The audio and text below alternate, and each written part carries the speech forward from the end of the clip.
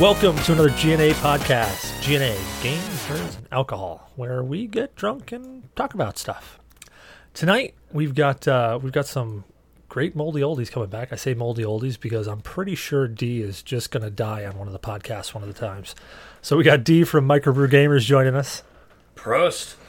How you doing tonight, man? Alive and drinking. All right. And we've got Zyberblood from Zyber Games joining us as well. Heyo, how's it going, everyone? Good, man. How you feeling? I'm feeling good. I've been maintaining my buzz ever since last night. I know, man. You were kicking into that rum hardcore. Hell yeah. Just gotta get drank. We've got a super special guest with us tonight.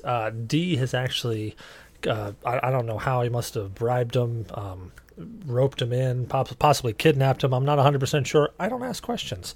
But we've got God, I don't even know how to describe you. You're musical director, the musical creator, the musical person from the indie game Claire, David Mason. How are you doing tonight? Good, you? Dude, fantastic. Thank you for joining us tonight. No problem. So I got to ask, did D actually promise you plutonium like he said? He did, actually. I'm waiting for it. All right, I'm going to get in touch with Doc Brown. Just keep in mind, any kind of plutonium coming from D, there's going to be some sort of tracker on it, so you might want to, hide FedEx anyone is gonna special. FedEx is going to be mad. They're going to glow in the dark. So let's go into the of course, the most important part of the night. What is everybody drinking? So, David, are you drinking with us tonight at all? I am not currently, no. That's all right. We'll hold that against you throughout the entire show. I'm sure. Zyberblood, you've been maintaining. What are you drinking tonight? Well, I've been maintaining with Captain Peppers. 3 shots of Captain Morgan spice rum and about 6 to 8 ounces of Dr. Pepper. Man, you know what? I've never been a big Dr. Pepper fan, but I've honestly never said I've mixed it with Captain Morgan. So what's that like? What's it? It's great in the sense of every sip is a new flavor note followed by a rainbow of flavor notes. Dr. Pepper, there's like 20 some odd flavors in it, and the rum, for whatever reason, picks a flavor, makes you taste it, then gives you the whole slam of the rum flavors and the soda's flavors. It's great. Man, that does sound interesting. That doesn't sound like it. What would you eat with that if you were so inclined to do so? I mean, it sounds like it would be like a collage. I'm eating, or I should say I ate for dinner and had some of this Captain Pepper with buffalo wing pizza, and it's great. Actually, you know what? I didn't think of that. Yeah, like a spice from buffalo wings. That probably would marry pretty well with it, wouldn't it? Yeah. So, D, what are you drinking with us tonight? I'm actually drinking an white IPA called Fresh Slice. They take a traditional IPA and pair it with some citrus flavors, and it's from Otter Creek Brewing Company. I like that brewing company. I've had a bunch from them. Beer's got 45 IBUs, so I'm drinking it by the bottle, and I'm not sure how much of the alcohol. I'm not sure. Let's see, 5.5% alcohol by volume. Oh, so that's not that bad. That's an all day drinker. Mid range. Yeah, it's a pretty much just a middle of the road, relaxed. Nice. Did you do anything with that tonight, or you just crank it right into that?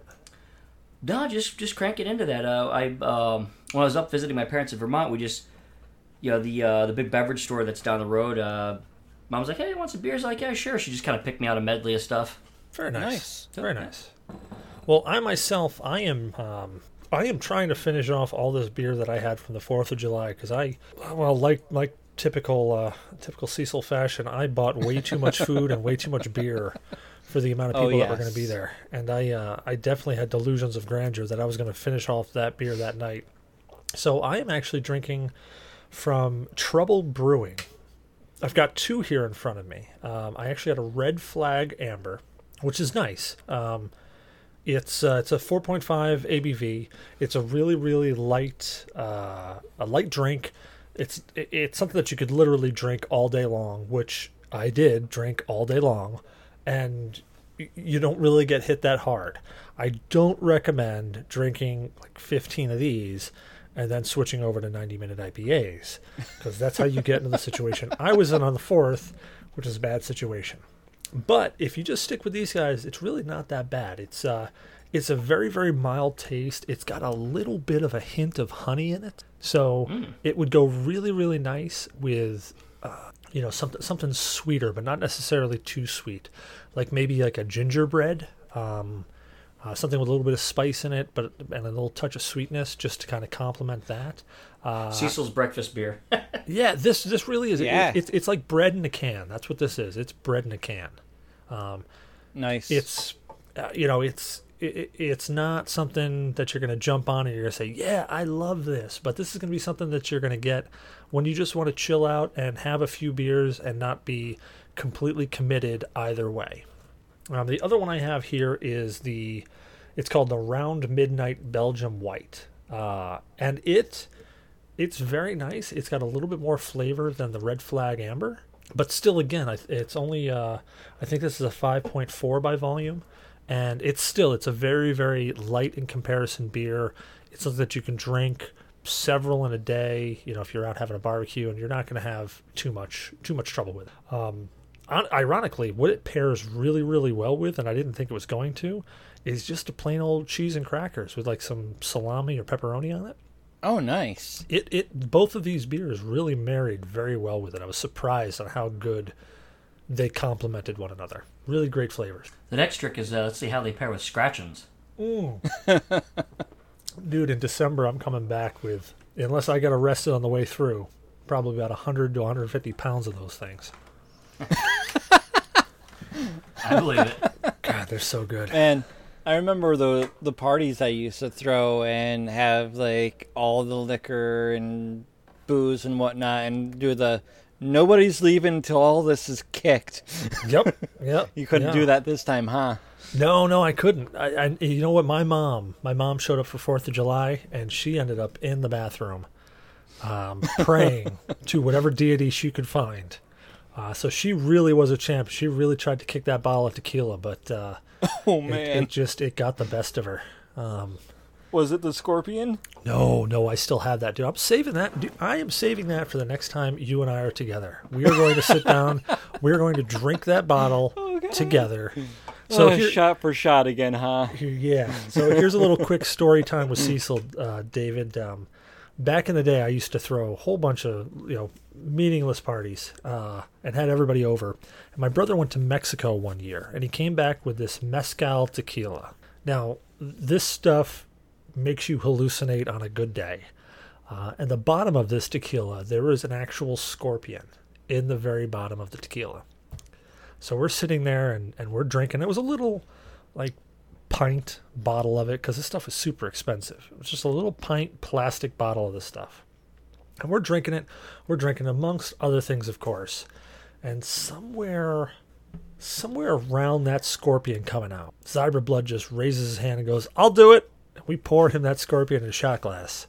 And I'm thinking to myself, man, that takes some hairy genitals right there to even contemplate drinking a scorpion. But he does. He drinks it like a champ. Yeah. And then you see the look on his face. And I don't want to say that the look was utter regret, but there was definitely an element of regret in there somewhere. He just looked... the whole look of one eyebrow up really high and one eye barely open kind of look of like, oh shit. And he just looks at my friend Gurr, and he just utters out one very long slurred word. Hoodie. Oh, Shinzu. I said it to Shinzu. Oh, was it Shinzu? I thought it was Gurr. Nope, Shinzu. Oh, okay, so sorry. So it was Shinzu. And he just looks at him, and he just looks back at him like, what? What are you talking about? And Zybra just goes, hoodie. The look on his face was immediately recognizable. The tank was full, and he was about to purge, and he didn't want to get it on his hoodie.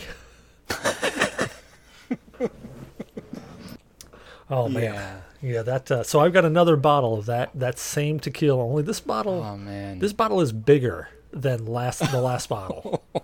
It is bigger, and I'm saving it for when you and I and possibly and at this Deacon point get we're there. like what, 10 years older from that point. Oh no, we're old.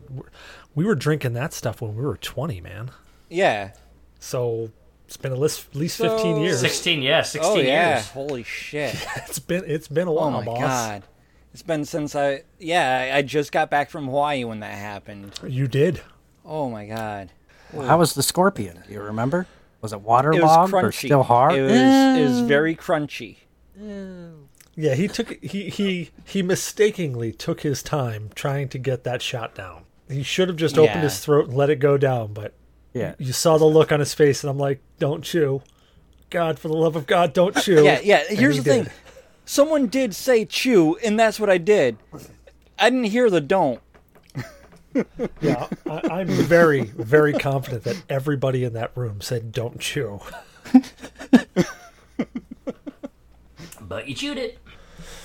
Okay, so before we go off on a complete and utter tangent here and get to nothing of what we were actually planning to do, David. So again, thank you, man, for joining us on the show. Absolutely. How would you describe yourself? Like, go ahead, introduce yourself. Tell people who may not have heard of Claire, may not have heard of you. Just introduce yourself. Tell everybody about yourself. Oh, I don't.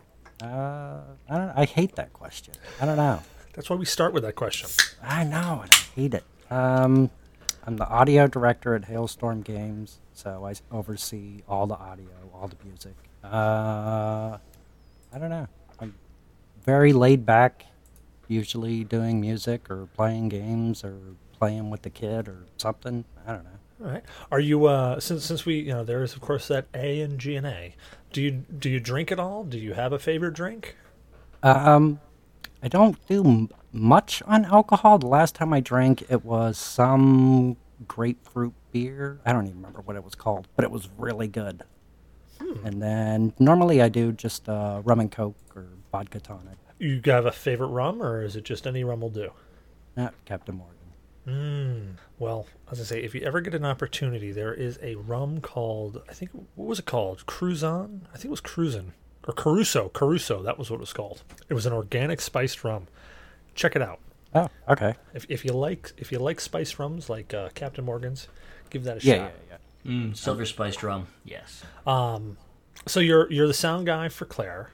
Yeah. So how many people were on that team that made Claire? It was me and Josh, and every now and then his wife would help out with game testing and whatnot. And then we had a writer, but he really didn't do much.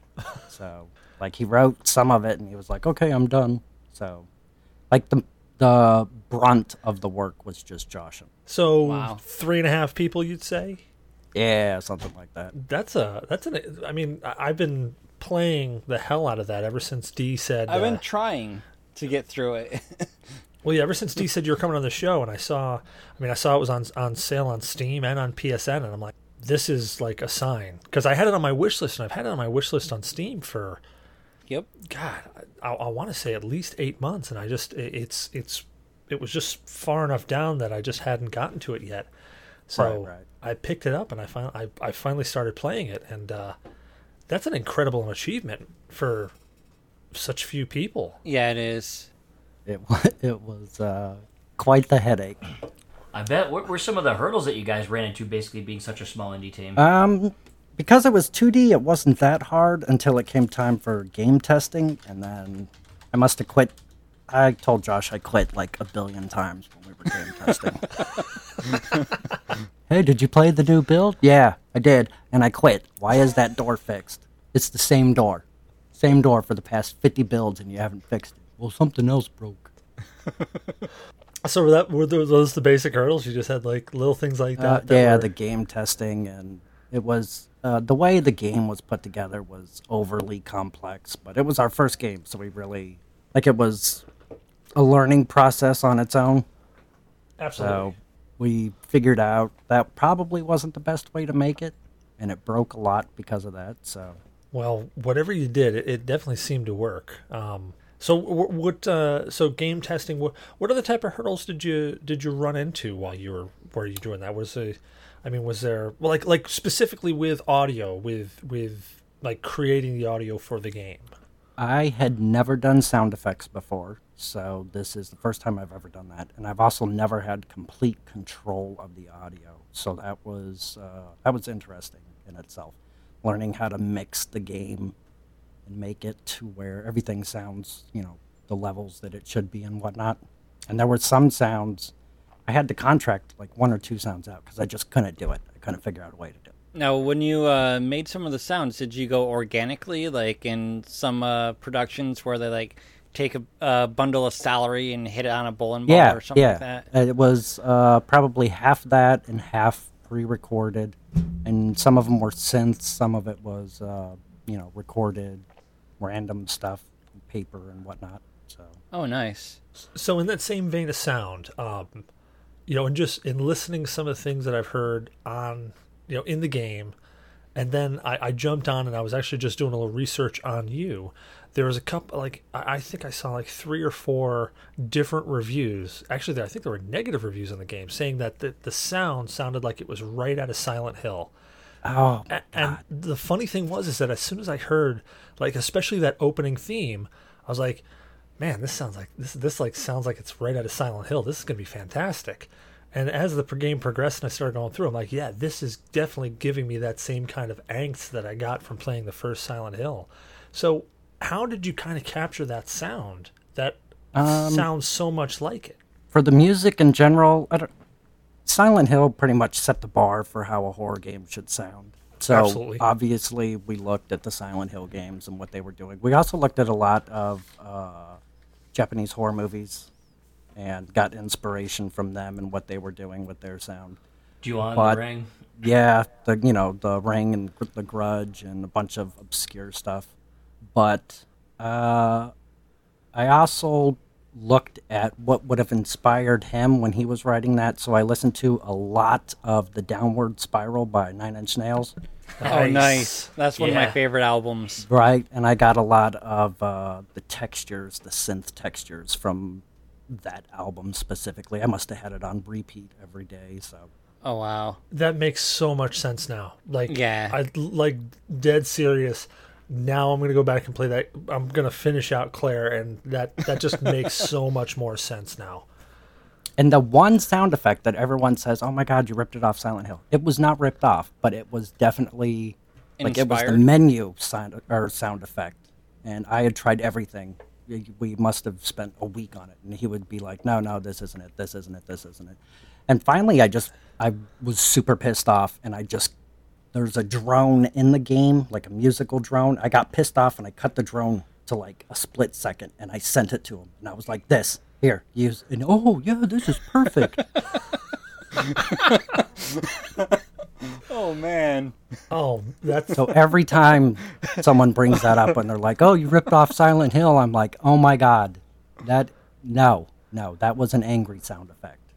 Well, I went back and I actually, because I own Silent Hill. I actually own every Silent Hill.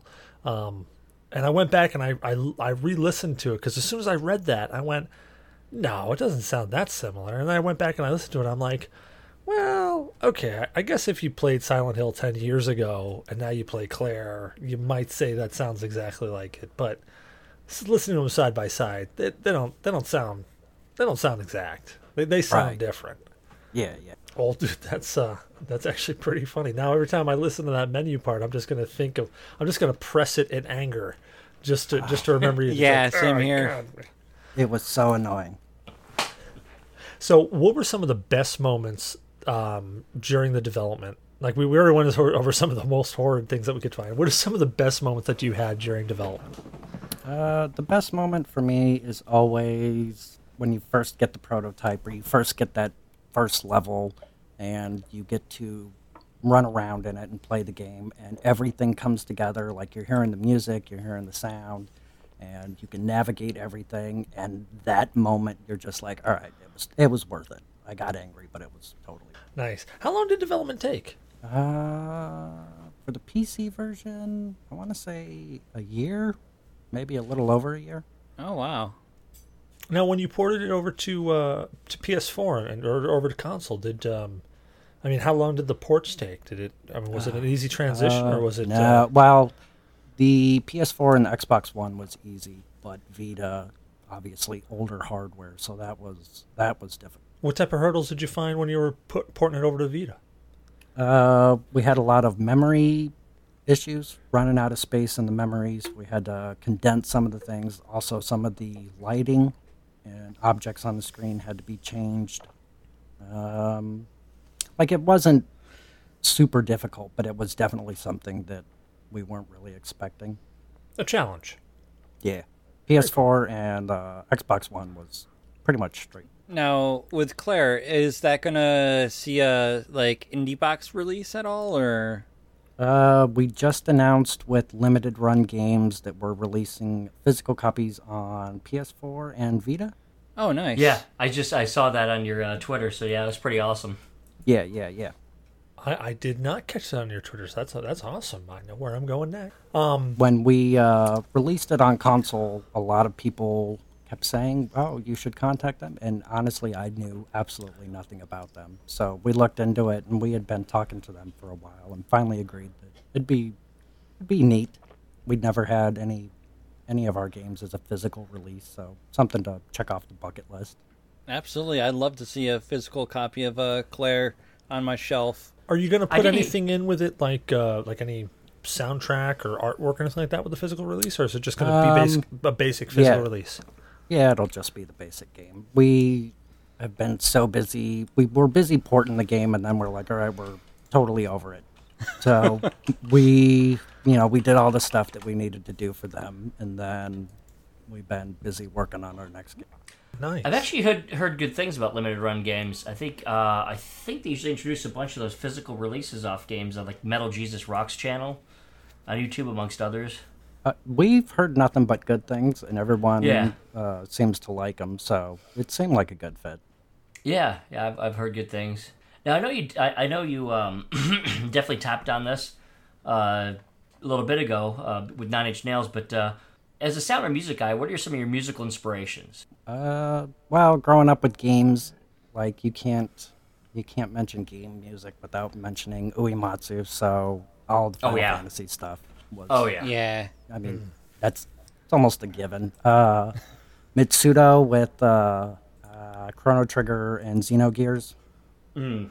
And then naturally, on the more musical side, you get guys like the film composers like John Williams, and those guys. Also, I was a big Metallica fan. James Hetfield is the reason I ever picked Dee's up a big guitar. Metallica fan. Yeah, that was my go-to band growing up. Exactly. So there's a lot of that type of influence as well. I don't know. You probably can't hear it. Yeah, I own all their albums. Yeah, definitely. So when you were growing up listening to Metallica, what other games did you play? Like, were you a gamer when you were growing up? I'm assuming. Yeah.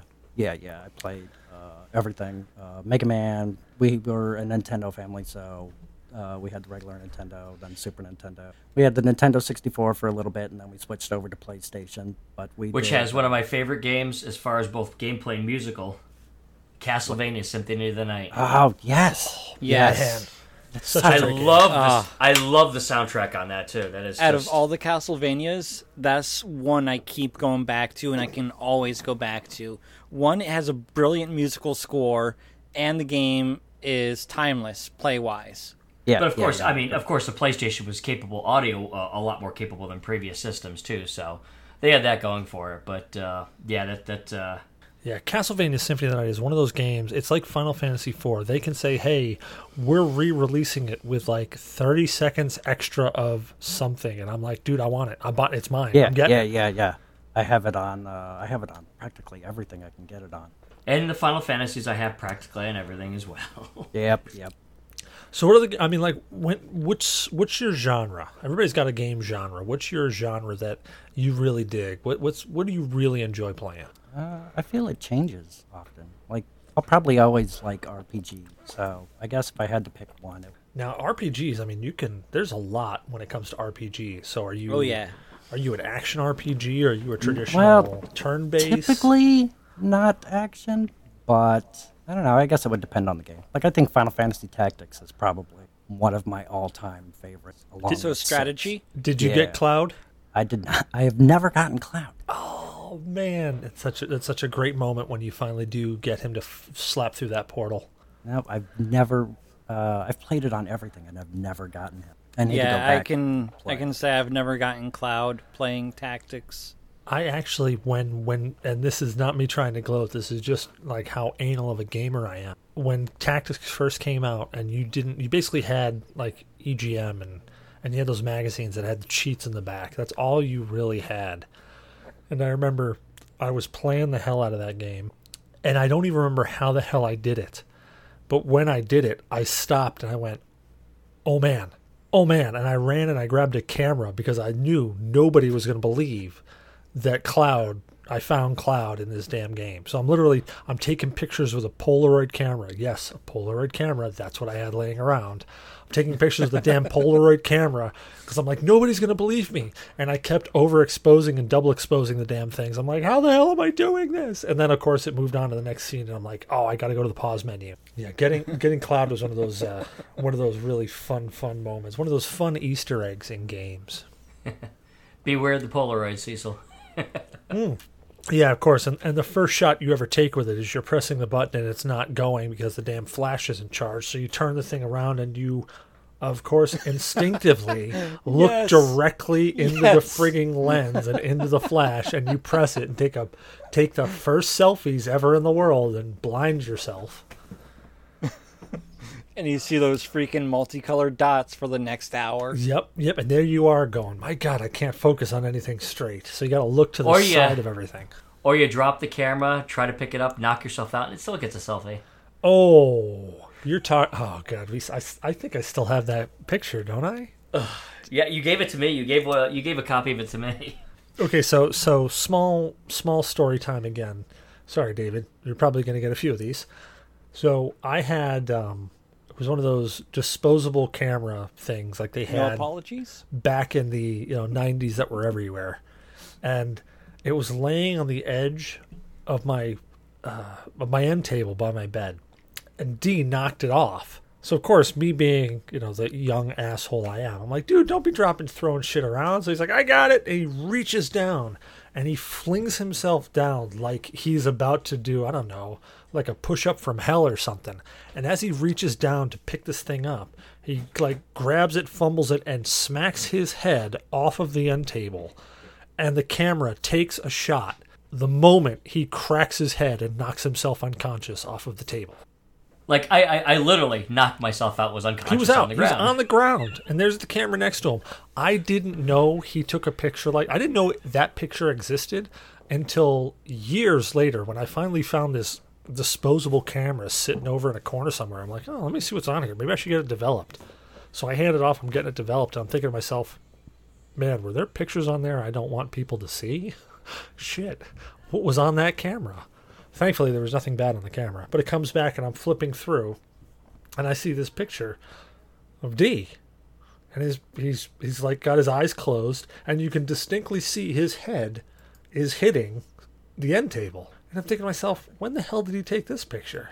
And I sat there for probably the entire day trying to figure out when the hell this picture was taken. And then all of a sudden I realized, well, wait a minute. It was that day he knocked himself unconscious. He was fumbling with a camera. Oh my God, this is a picture of somebody knocking themselves unconscious. It was absolutely amazing. Yeah, you got me the moment of lights out. Like the nanosecond of lights out. Yep. Yeah, it could not have been timed more perfectly. Perfect. It's perfect. So what other games did you play as you were growing up? You said you were a Nintendo family. So were you all the way back in Duck Hunt era, or were you more Mario Land era? No, Duck Hunt, the first and second Mega Man on the Nintendo, Contra. Oh yeah, that's a good one. Nice. Yeah, all that old stuff. Okay, so I gotta ask, do you still remember the Konami code? Yes. I was about Up, to down, ask down, that. left, right, BA, select, start? Close enough. I'll allow it. BA select start. That's it. I'll allow it. Hey, you remembered enough of it, so we'll count that as a win. So, games that you were playing as you were growing up, did they affect? Did they have an impact on the development of your creative style of Claire? I'm sure subconsciously it did, but it's nothing that I bring up purposely or anything.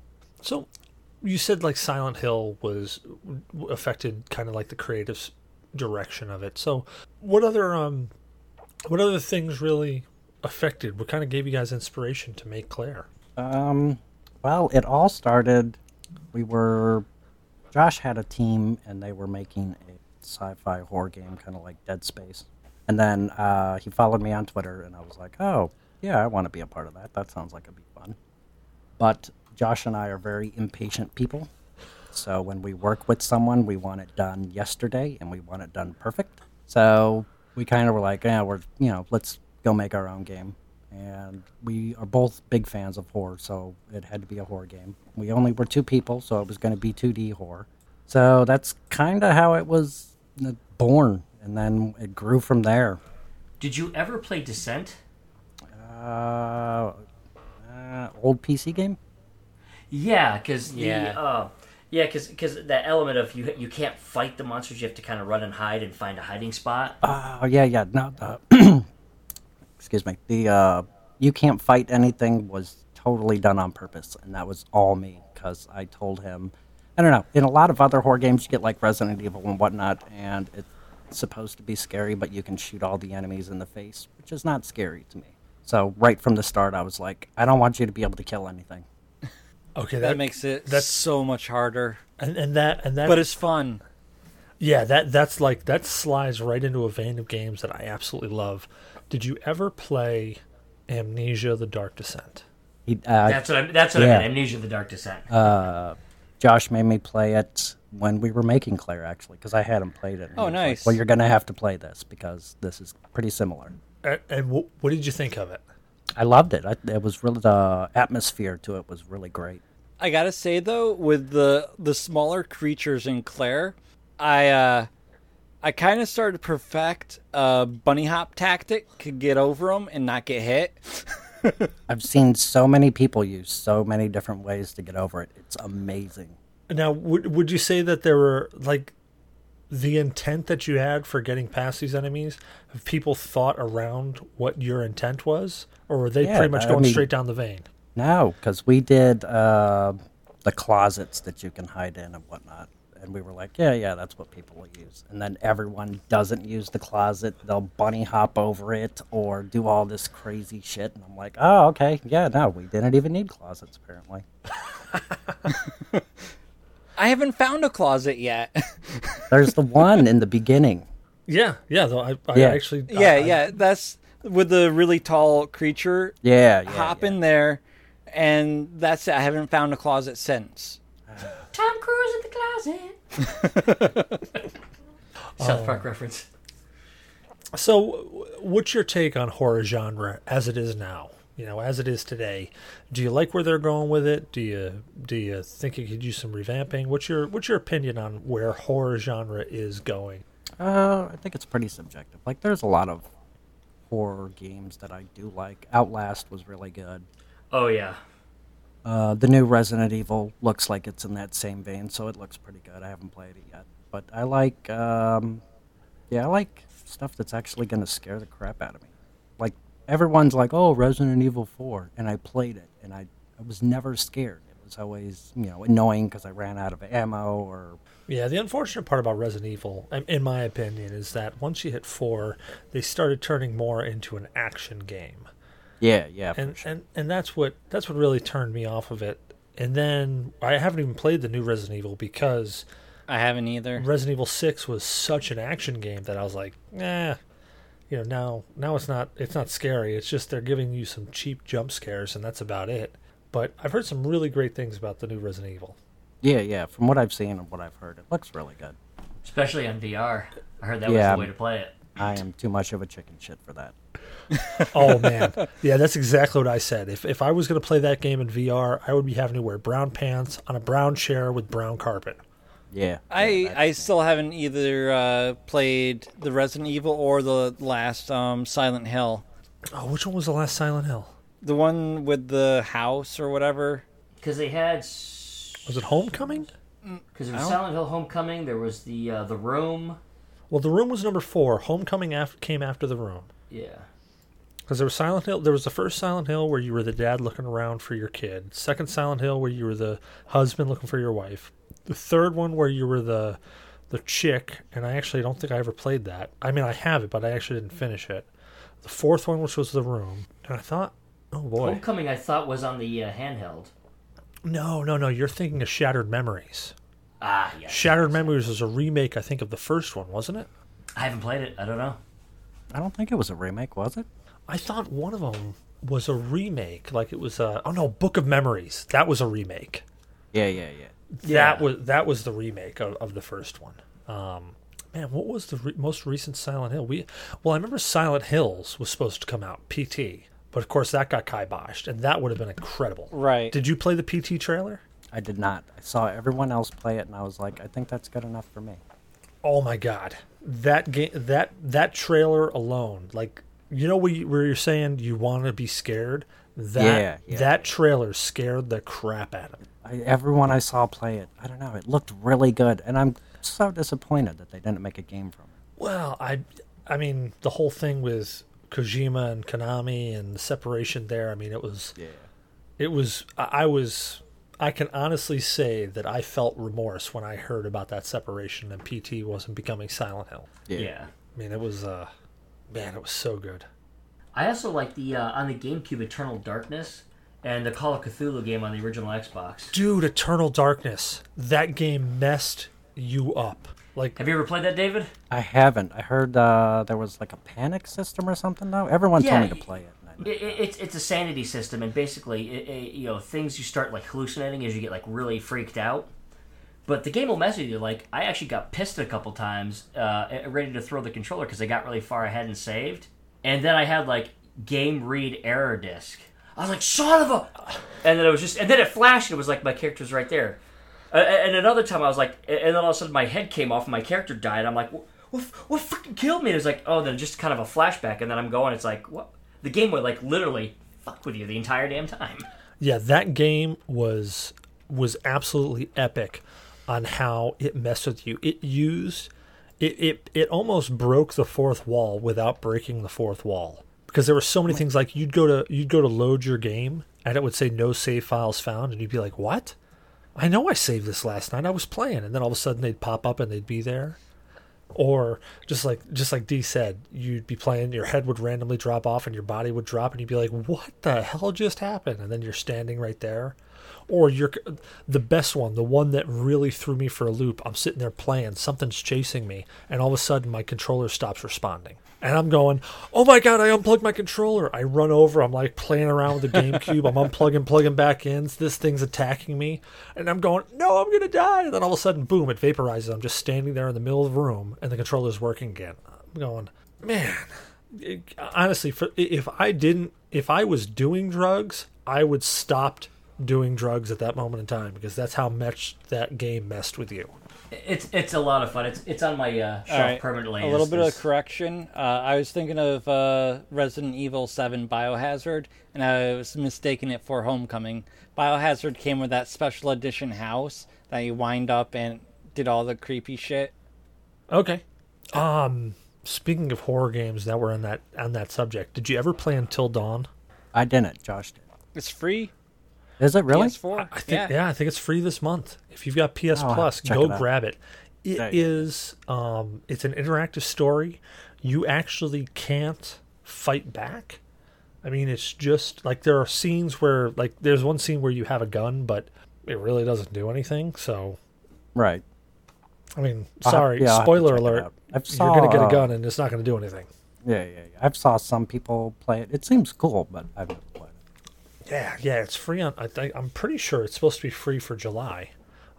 Yeah, incredible game. I think I picked it up for $15, and I think I've gone through the game at least 4 times. Oh, so lots of replay. There's so many different endings. You have so many characters in the game, and each time somebody dies, you get a different ending, basically. Oh, nice. So you could get to the end of the game with nobody alive. You could get to the end of the game with everybody alive. All sorts of different stuff happen. It's a fun game, and it's got a nice storyline to it. It's definitely check it out. Yeah. If you haven't tried it, check it out. Yeah. It's Free this month is Game of Thrones and Until Dawn. Oh, Game of Thrones is free this month? Yep. So you touched on it a little bit earlier where you said you guys were working on a new project. So can you tell us anything about that? Is it completely Hush Hush Secret Squirrel or? It's the well, I mean, it's still horror, but it's not like Claire at all.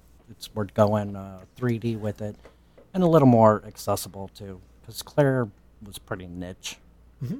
So we wanted to have something a little broader in terms that more people would enjoy.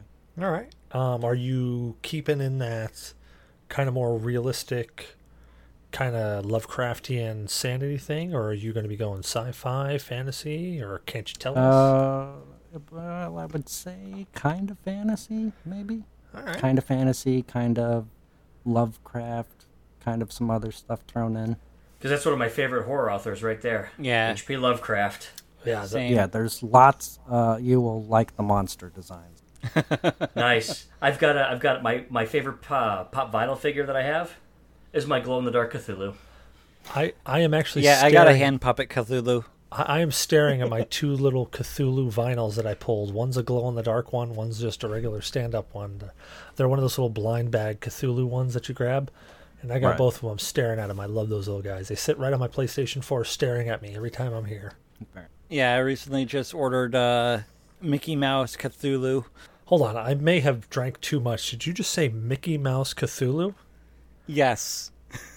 Okay, you are going to have to post pictures of that on Discord because I cannot even fathom what that looks like in my head. Yeah, no problem.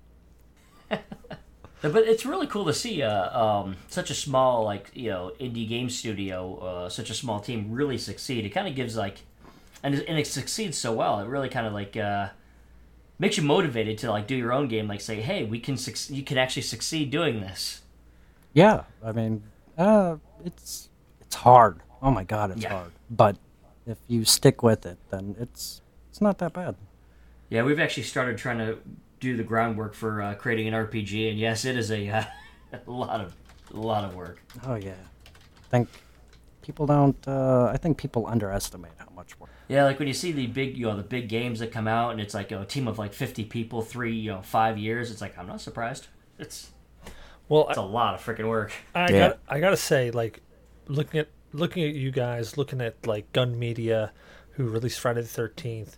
I mean, small teams pulling off some really incredible feats. It really does make those small time people who think, yeah, you know what, I've got this dream, I want to make it happen. It really does give them an immense amount of motivation to step outside of that comfort zone, step outside of that box, and it says, hey, this is possible. This is possible. Yeah. Hopefully, like I said, it's hard, but it's totally doable anymore. It's never been easier to make and publish games. Yeah. Like Outlast, that was an indie studio too, I believe. Yeah. And that was, they did a fantastic job with that one too. Yeah, I mean, there's it's funny. You go back 10 years, and the only people making games were mainstream people, Square, Konami. I mean, the big name titles. And now you flash forward to today, and I mean, you've got indie Steam's companies. Greenlight. Yeah, Steam's Greenlight. You've got Visual Studio with Microsoft's game community. You've got even SquareSoft is actually funding small indie company, with their little thing now. Well, you have things I heard of that. Kickstarter too, where you can pitch an Kickstarter, idea and yes. you get funding for it, and you really make something out of it. Actually, I think that's how Friday the 13th came about. They put it on Kickstarter as I think it was called Slasher, wasn't it? Like Slasher Volume 1 or something like that. And they got Kickstart funding and got it going. Yeah, and some of developers, they're doing the Patreon thing also. Yeah. There's just so many avenues that you can tap into, get funding to make this stuff happen. And it's great, especially when people like Hailstorm Games can publish something like that, and then it be such a success that you're going to get something else from you guys. I mean, that's the cool thing that I like. I mean, when you have a success and you're going to get something, you look forward to that new thing coming out. Right. It's just like when they have a good movie come out and you're like, oh man, I want to see a sequel to that. You crave what those developers are going to put out because they just put out something good. Like, did you ever play Dead Space? Yeah, Josh and I are big fans of Dead Space. Okay, did you play Dead Space 3 by any? Josh did. I didn't. He told me it was too actiony. Oh, man. Okay, so Dead Space 3 nailed one thing that no other game has nailed yet, and that's the multiplayer co-op. There's scenes in the game where one person who's playing will see something completely different than the other person. Great, for instance, is my brother and I was playing this, and I think I've already brought this up on the show once, but I'm going to say it again. Yes, you did. But we were playing, and he was talking about seeing these toy soldiers, like the Nutcracker-style soldiers. Right. And I'm looking over, and I'm like, dude, there's nothing there. There's an oil barrel. And he's like, no, there's like these toy soldiers everywhere. And I'm like, no, there isn't. I literally, this became a 15-minute argument between me and him. And literally, I forced him to take a picture with his crappy flip phone and send me a picture of it so that I could see what the hell he was talking about. So he took a picture of his television and this toy soldier sitting at this barrel, and we stopped everything and waited for this picture to transfer over the old networks to see, so I could see and say, yeah. And I sent him a picture of the barrel I was seeing. And he's like, what's going on? I'm like, I don't know. All of a sudden he starts hearing like this happy birthday song, and he sees this cake in the middle of the room. And he's like, dude, there's like a birthday cake here. I'm like, dude, there's nothing there. He's like, no, there's a table right here. I'm like, no, there's nothing there. You are seeing something weird. That totally, like, that whole part of the multiplayer really, like, it had me hook, line, and sinker. I mean, it definitely was more actiony, but if you haven't ever tried that, you got to just go check that out. Because each person saw something that the other person didn't at some point in time. Being genius. I was blown away. I had never experienced anything like that in a multiplayer co-op. And when that happened, I literally, they had me drinking the Kool-Aid. I was like, look, where's Dead Space 4? I'm going to buy it now. I'm going to pay for the whole thing right now. I'm going to pay for 2 copies so my brother and I can play again. Where is it? I'll have to play it. Sounds really good. The co-op in that was absolutely amazing. I cannot say too many good things. Especially, like, there's another scene where literally my brother's screaming at me going, dude, you got to help me kill these things. And I'm like, what? What are you talking about? There's nothing here. And all his character is doing is standing in the middle of the screen, shaking back and forth. And that's all I see him doing. But he's running around the room, killing all these necromorphs. And I'm like, dude, there's nothing here. And then all of a sudden, necromorph starts popping out. And I'm like, dude, you got to shoot him. And he's like, what? I am shooting him. I'm like, no, you're not. You're standing in the middle of the room doing nothing. He's like, no, I'm shooting him. I'm like, no, you're not. Oh, I got it. Yeah. I'm going to have to play it after all that. Yeah, it was definitely fun. The only thing I didn't like is that they made you purchase the DLC to get the remainder of the story. That's the only thing that sucked about it. Well, I guess now we've come to the part of the show where we go to questions from the community. So we only got 2 questions tonight, which is super easy because that means we're going to blast right through it. So actually, the first question comes from Zyberlot. I think you asked this one a while ago. But what game do you love but suck at? So yeah, David, let's start with you. What game do you love but you absolutely are horrible at? Fighting games. Does that count? Any kind of game. Yeah, I love Street Fighter, but I'm so fucking bad at it. Any Street Fighter, or is it just a specific Street Fighter? It doesn't. Like, I used to play Street Fighter 2 arcade a lot as a kid down at the local 7-Eleven. They had a machine, and I wasn't too bad then. But as I got older, I don't know, something happened. I'm so terrible at it. Funny thing is, you just named the only game in existence my wife can beat me at. Street Fighter 2. That's the Did only I bring up game. memories? Oh, come on. Yeah. The Just Sing games. The what? The Just Sing games or karaoke or whatever. You know what, dude? I can actually practice enough and find the pitches. I may not be saying the words that they want me to say, but I found those pitches and I can hold my own. But man, Street Fighter, every time we played that damn game, she would wreck my face. And it doesn't matter what character she had, she'd wreck my face. Bringing up some PTSD. Yeah, I'm probably going to sit in a corner, rock back and forth, and cry after the show. So, Zyberblood, answer your own question. What game do you love to suck at? Well, I'd love to suck at any kind of shooter. Any cooperative shooter at that. All right. Give an example. Destiny, recently Paladins, Team Fortress, any kind of game like that, you know. The only game that I didn't suck at was, Quake Online. Okay. What about you, D? What game do you love to suck at? I'm going old school. I play the heck out of it, but I still suck at it. Kid Icarus. Oh my god. I love Kid Icarus. But that is as hard as balls. I can get to the final boss, but I can never beat that damn thing. Dude, Medusa was such a pain in the nuts to beat, because you had to get all 3 relics first, and if you somehow managed to survive and get all 3 relics, then you had to fly through that last mission. Jesus Christ. And actually there was a... God, you know what? You know what I hated? What's that? The one thing, I've actually never got that far. You know what always gets me? If I finally start getting through the game, I finally start cruising, I finally get it, the goddamn eggplant wizard. I'm a fucking eggplant. Oh, Jesus, yeah, and then you had to run, find that room to get cleansed. Yeah, I never made it. I always got, eggplanted, and then I died every damn time. Stupid wizard. I can definitely understand that. Man, It's gonna game G.N.A that. Yeah, that question is so hard to answer. You know what? I've got to actually go back, and you guys will just kick me in the nuts because I keep talking about this. But I'm going to go with the original Friday the 13th for the Nintendo. Oh, nice. But everybody sucked at Nice. that. Nobody can beat that. I sucked at it. The only way I could beat it was with the freaking Game Genie. That's the only way loved anybody that can beat game, that though. damn thing. Yeah, I don't think I ever actually beat that game without cheating. I never beat that game without cheating. But that game was just so much fun. And it gave you that jump scare. I don't know. I love that game, and I love the game that I sucked at it horribly.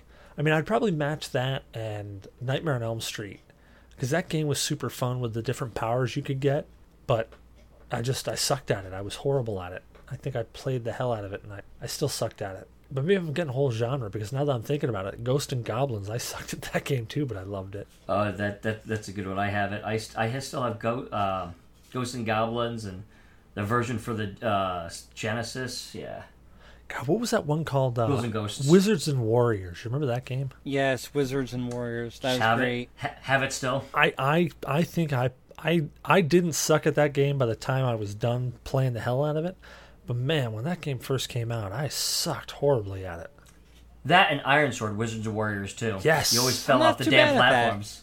You always fall off. You basically you wiggle your sword as shit and you fall off platforms. Yeah, pretty much that's it. You just wiggle this sword or spear at something and hope that it died. And then The battle mechanics were awful. You'd be jumping up on top of this stuff, and you'd finally get to the top, and you'd be like, there's the key. And you'd be like, I can make this jump, and you'd miss it by like a half an inch. By an RCH, you drop. Or you fall in an area that you're supposed to be able to jump out, and you keep on hitting a platform that bounces you back down, and then you move like millimeter to the right or left, and you're actually able to jump out. God, what other? Yeah, I'm gonna have to. I'm gonna. We mentioned a bunch of games on that, but I'm still gonna have to go back to Friday the 13th. It's either that or man, I really loved Pitfall.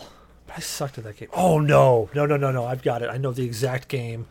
Bayou Billy. Oh, nice. Yeah. I absolutely loved playing that game. I couldn't pass the first level. I always died. It's at the it's in a game store, boxed and everything, at a game store close by me. Yeah, Bayou Billy. I'm retracting that. Bayou Billy is the game that I sucked at, but I loved playing. With Zyber, right over at That's Entertainment, right there. They have a boxed copy right now. Yeah, Friday the 13th is like the second, like really close second, but Bayou Billy definitely tops it. Alrighty, so second question from the community, and I honestly didn't even catch who asked this question. Actually, it was Microbrew. Cool. Hey, it was D. Yep. So, what is your favorite failed system? So, Zyberblood, let's start with you on this. Well, my favorite failed system isn't really a failed system in my opinion, and that's the Dreamcast. All right, I got to ask, why don't you think it was failing? It's not a failed system in my opinion because up until I think it was 2012, there were still games being made for it that were legitimate games.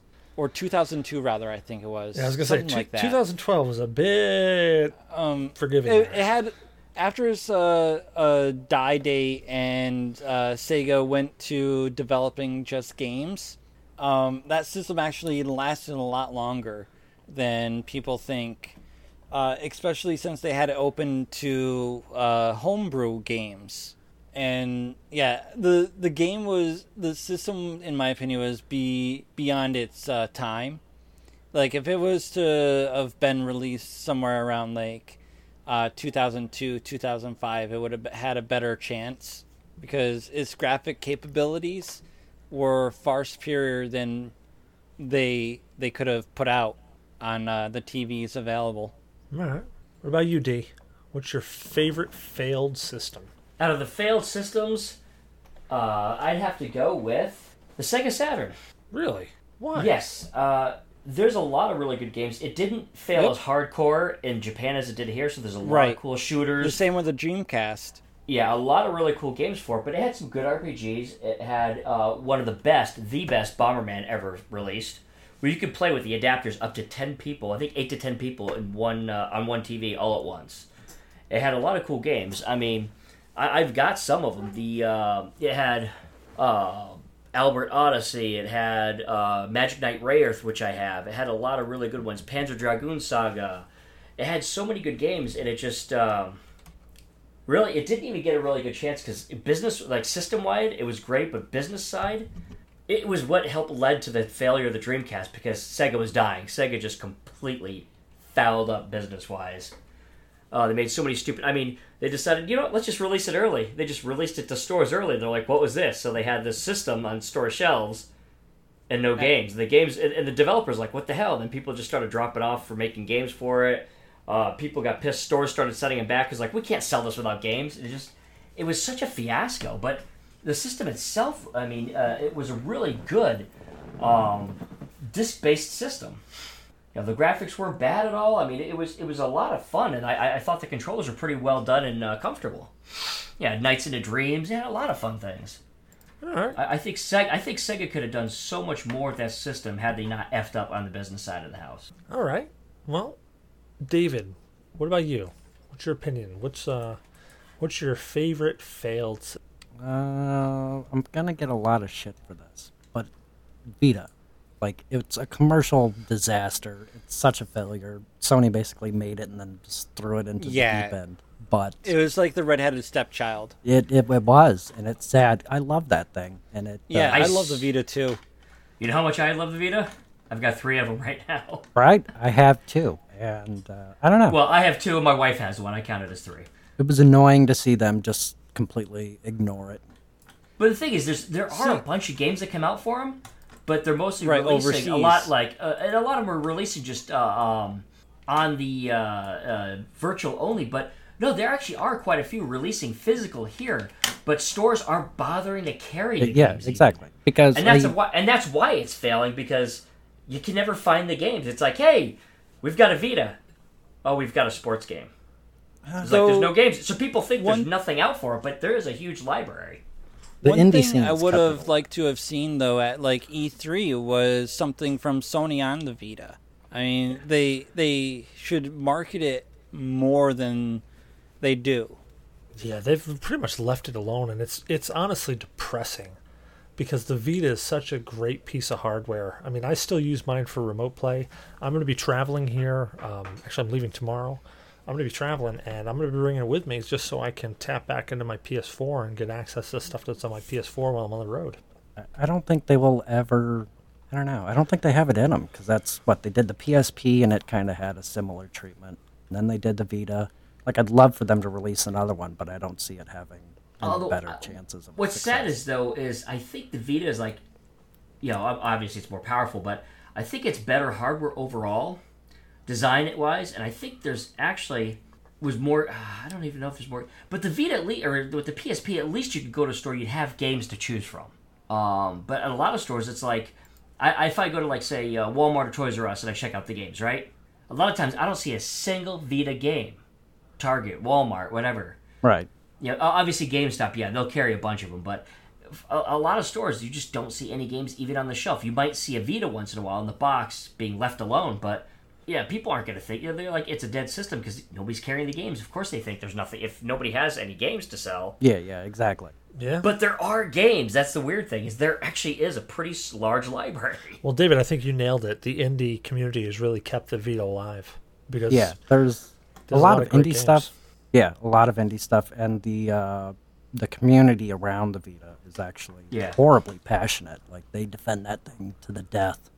I'm a proud member of that community. I will defend the Vita until I die. Same here. You know, what? Up until about 3 years ago, I kind of had a little bit of a snob nose towards like the indie games. Then I started really play them, and I fell in love with them more than the AAA title games. Right now, I'm playing more indie games than AAA titles, hands down. I'm playing a lot more indie games. I'm probably a 50-50 split. I mean, games like Starbound, Claire, I mean, they really just dragged me right in. And Terraria, Starbound, Claire for me, yep. Yeah, they just absolutely they really do pull you in. Well, I guess, man, my answer to that question, I actually tried not to overthink this because there are just so many great systems that came out that failed. I mean, you got the even the Virtual Boy for Nintendo was fun. I mean, the things that you had on it were really niche-y fun, but I gotta go. I couldn't do the Virtual Boy no matter how I adjusted it. After 20 minutes of play, I'd be like cross-eyed in a migraine. Oh yeah, I couldn't do it. But I get that with most of the VR nowadays too. I mean, I can only play it for so long before I'm finally like, oh geez, I got to stop, or although I can't walk. No, I mean, I actually hurt right from the get-go. Like, it was not comfortable. It was not in focus for me right from the get-go. I just couldn't do it. Well, the only thing I hated about the Virtual Boy was about, like, you'd have to put it on a table and you'd have to squat and stick your neck down to it. It was just uncomfortable to be involved in. That too. But the system that I gotta say is my favorite failed system is the Atari Jaguar. Yeah, I think price tag is a big killer of that. It was, expensive. But it came out with it had so many great titles to it. It had the original Alien vs. Predator on it. It had games like Flashback and Another World, which I am absolutely in love with. I love those two games. And it had a game that I have yet to see anywhere else. It had a Highlander game. Oh, wow. I didn't even know that. Yeah, it did. I mean, it had like Myst and it had, things like that, but it had a Highlander game. I think it was called like The Last Descendant of the MacLeods, or the Last MacLeod, or maybe MacLeod's Last Stand, or something like that. But it was something. It was something about the MacLeods. I remember it was there, but it was. I mean, the game itself really wasn't that great, So don't think I'm saying that the Highlander game was fantastic, but I have yet to see a Highlander game anywhere else. You're right. It was called Highlander: The Last of MacLeods. There we go. Yeah, I looked it up. Yeah, but it had so many. I mean, it had so many great titles on it. Myst alone back in, when the hell did that come out? Like 95 or something? 90. I thought 91 even. Well, no, but I mean for the Atari Jaguar. Oh, okay. It came out mid-90s, I'm just going to say. But like Myst, when it came out, Myst was, a block, it was a great game. It was a hit. I loved playing it. And it's just, the Atari Jaguar had so many great games. I mean, it had ports. I like the Atari Jaguar personally. Yeah, it had ports of, some of the main PC games like Wolfenstein and Doom. It did have some good ports of arcade games too. Yeah, I remember that. Yeah. I mean, I have an Atari Lynx right now. That's about it. I think it even had some games that came out on Super Nintendo that they ported over to it, like Zool or Zool 2 or something like that. Yeah, I think they did port that one. Yeah, I remember seeing a Zool, I think, for the Jaguar. Yeah, and the cool thing that I liked about the Jaguar is that it even came across and had some of those arcade games, like Dragon's Lair and Space Ace. I've come across it several times, like at retro game stores, but it's just so damn expensive. Just can't afford to get one these days. Yeah, they're hard to find, man. They are really, really hard to get a hold of. Well, it was more of a price. I've came across them quite a few times. Myst was 95. Ah, there we go. Yeah, I thought it was 95. So I knew it was mid-90s. So I've come across them quite a few times. I don't have the money for them. They're always so damn expensive. Yeah. And for a retro system, it's too much to justify. It's like... Yeah, but that by far was my favorite, just because at the time I didn't have a computer that really could play Another World or Flashback or anything like that. Yeah. So just the Atari Jaguar was just like, oh man, I can play all these games that I want to play on a computer, but I don't have to. I can get an Atari Jaguar and I can play them there. So yeah, I'm definitely going with the Atari Jaguar. That's a good one. If that was more accessible, I'd pick one up in a heartbeat. Yeah, definitely. I just wish it. That was really Atari's last big kind of hurrah on trying to do it. Didn't they have a handheld that they tried to do around the time of the Jaguar? They actually had a few. Yeah, I honestly can't say I remember them. Yep, I have one. That's what I was saying before. The only Atari... the Lynx or whatever? Yep, I've got the Atari Lynx right here. It was actually full backlit color screen. I have one sitting right next to me. Because I sold all my Atari 2600s and everything else. I sold off the rest of the Atari stuff. But I have the Lynx. TurboGrafx 16 was another good one. That's another one that had actually a portable handheld. It was a TurboGrafx 16 handheld. Right. Yeah, so there's a lot of good failed systems now that, in retrospect. But I mean, because, you can't say anything that anything like Genesis and back was never a failure for Sega. And, of course, Nintendo didn't have a real failed system except for the Wii U. Until that's the thing. Recently. Like, there are a lot of these systems, like the TurboGrafx 16, the Atari Jaguar. They didn't get the, in my opinion, on this. I could be absolutely, whatever, but still, I don't think they got the right publicity that they should have. Well, the thing is a lot of it was that a lot of them had actually superior. They were ahead of their time. They had superior technology, like Nintendo stuff. But the problem is that they priced themselves out of the market. Yep. We didn't have the internet. We didn't have the amount of reviews we do now. Everything on the internet to really get in depth. So people are looking at and at the time, it's like even if it was better, it's like at first developers, you had to get developers on board. They didn't always get on board if it was a new, more expensive. Is it going to do well? So they had to get the third party support. And then when you look at it, you're like, I can get this super popular, like hundreds of games Nintendo for like $79, or I can pay $300 for this, Because when you look at some of those prices, some of the prices of the systems back in the day, like were really expensive. Neo system. That was about $200-$300. No, back in the day, it was $700 and something for that Neo system. Oh, I don't think it was that. No, I think it was like $300 or something like that. But it was like it counts to be $700 or $800 by today's with the inflation rate of inflation. It would say that, but back then it was like $200-$300, which was like inflation. It is like the equivalent of like $600-$700. But that's the thing is, it was just they priced themselves out of the market. Actually, I hate to be that guy. Actually, no. What the fuck am I saying? I love being that guy. It was $649 on release. Yeah. SNK Neo Geo was $649 on release. It was. Yeah. Oh, games. Some of the games were around $200. Yeah, it was. Well, well, that goes to show my point. They priced themselves right the fuck out of that market. Yeah, but the thing is, they were releasing that system out as a true arcade system, and it really did. It had the hardware of an arcade, and those games were like similar size and shape to the cartridges they actually installed in arcades. Yeah, they're about the size of our keyboards. Yeah, they were enormous cartridges, but yeah, they actually did. Yeah, they pretty much were direct ports of arcades. Well, Cyberblood, where can people find you at? Well, people can find me now since my Twitch is working much better. Woohoo. You can find me on Twitch at Cyberblood and basically everything else at Cyberblood. If you want to chat, I'm always in the G.N.A. Discord, and that's ZYBERBLOOD. D, where can people find you at if they were so inclined? They can find me at microbrewgamerswithaz.com website. Microbrewgamers with a Z, same thing. YouTube, VidMe. I'm on Twitter, Twitch, although I don't stream very often, but I am on Twitch. And of course, they can find me, Microbrewgamers with a Z, number 8139 for Discord and the Discord chat. So you can always have a chat on there. And of course, Facebook. Pretty much most social media. Very nice. And Mr. David, where can people find you at if they were so inclined to track you down and stalk you? I'm always on Twitter, so Hailstorm David. Very nice. And I am Cecil Xavier, your host. You can find me at Cecil vs. Games on Twitter, Cecil Xavier on Facebook. I am always in the G.N.A. Discord. Find us there. You can look at the pinned tweet and find us. So, hey, thank you guys for joining in. We want to give a huge shout out to Tahoe Anime. He is the rad artist that creates all of our logos. He's done all of our artwork thus far. He's an awesome guy. Go check him out, Tahoe Anime on Twitter.